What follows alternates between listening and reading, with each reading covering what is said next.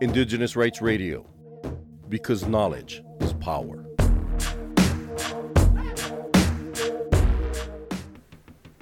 The United Nations Permanent Forum on Indigenous Issues is a high-level advisory body to the Economic and Social Council.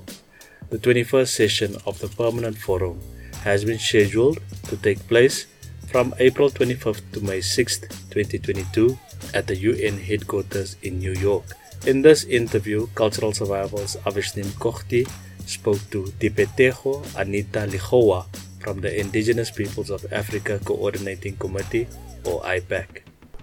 Can you please tell me your name, the nation you are from, and what organization do you represent here at the United Nations Permanent Forum? My name is Dipetejo Anita Ligoa. I'm from the San community in the Okavango Delta in Botswana. I'm here representing Indigenous women in Africa, Indigenous women in my country.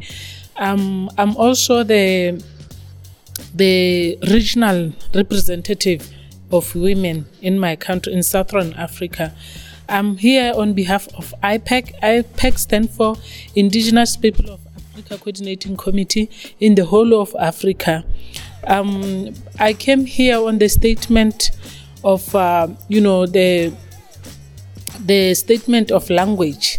That is one of the topics that is being discussed, and the themes that is being discussed in the United Nations Permanent Forum of Indigenous People. And we know that our language is disappearing. It's so painful. We are being ripped. Our culture is being ripped out of us.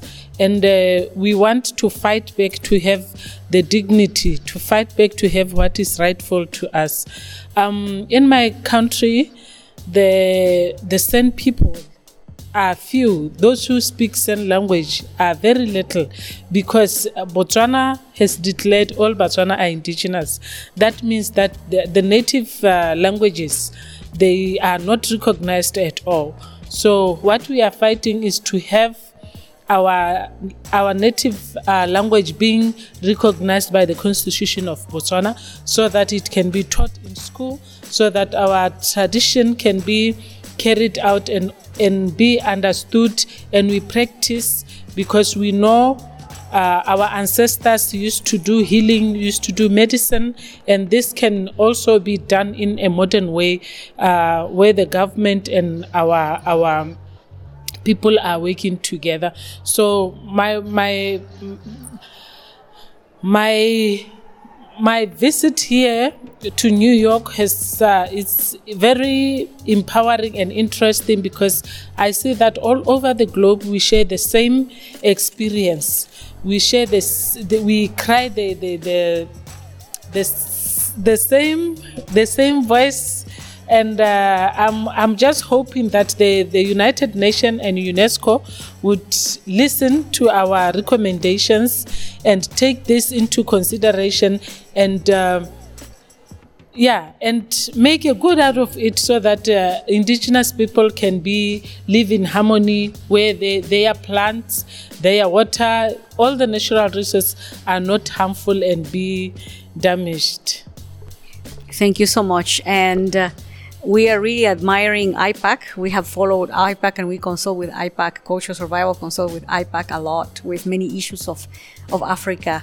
And we're very happy that you are here.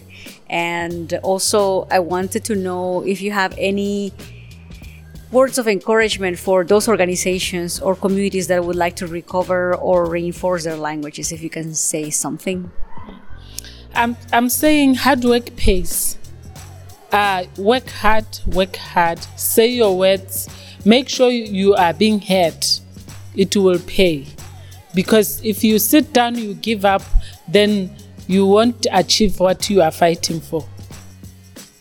For more on the rights of Indigenous peoples, visit cs.org and follow Cultural Survival on Facebook and Twitter.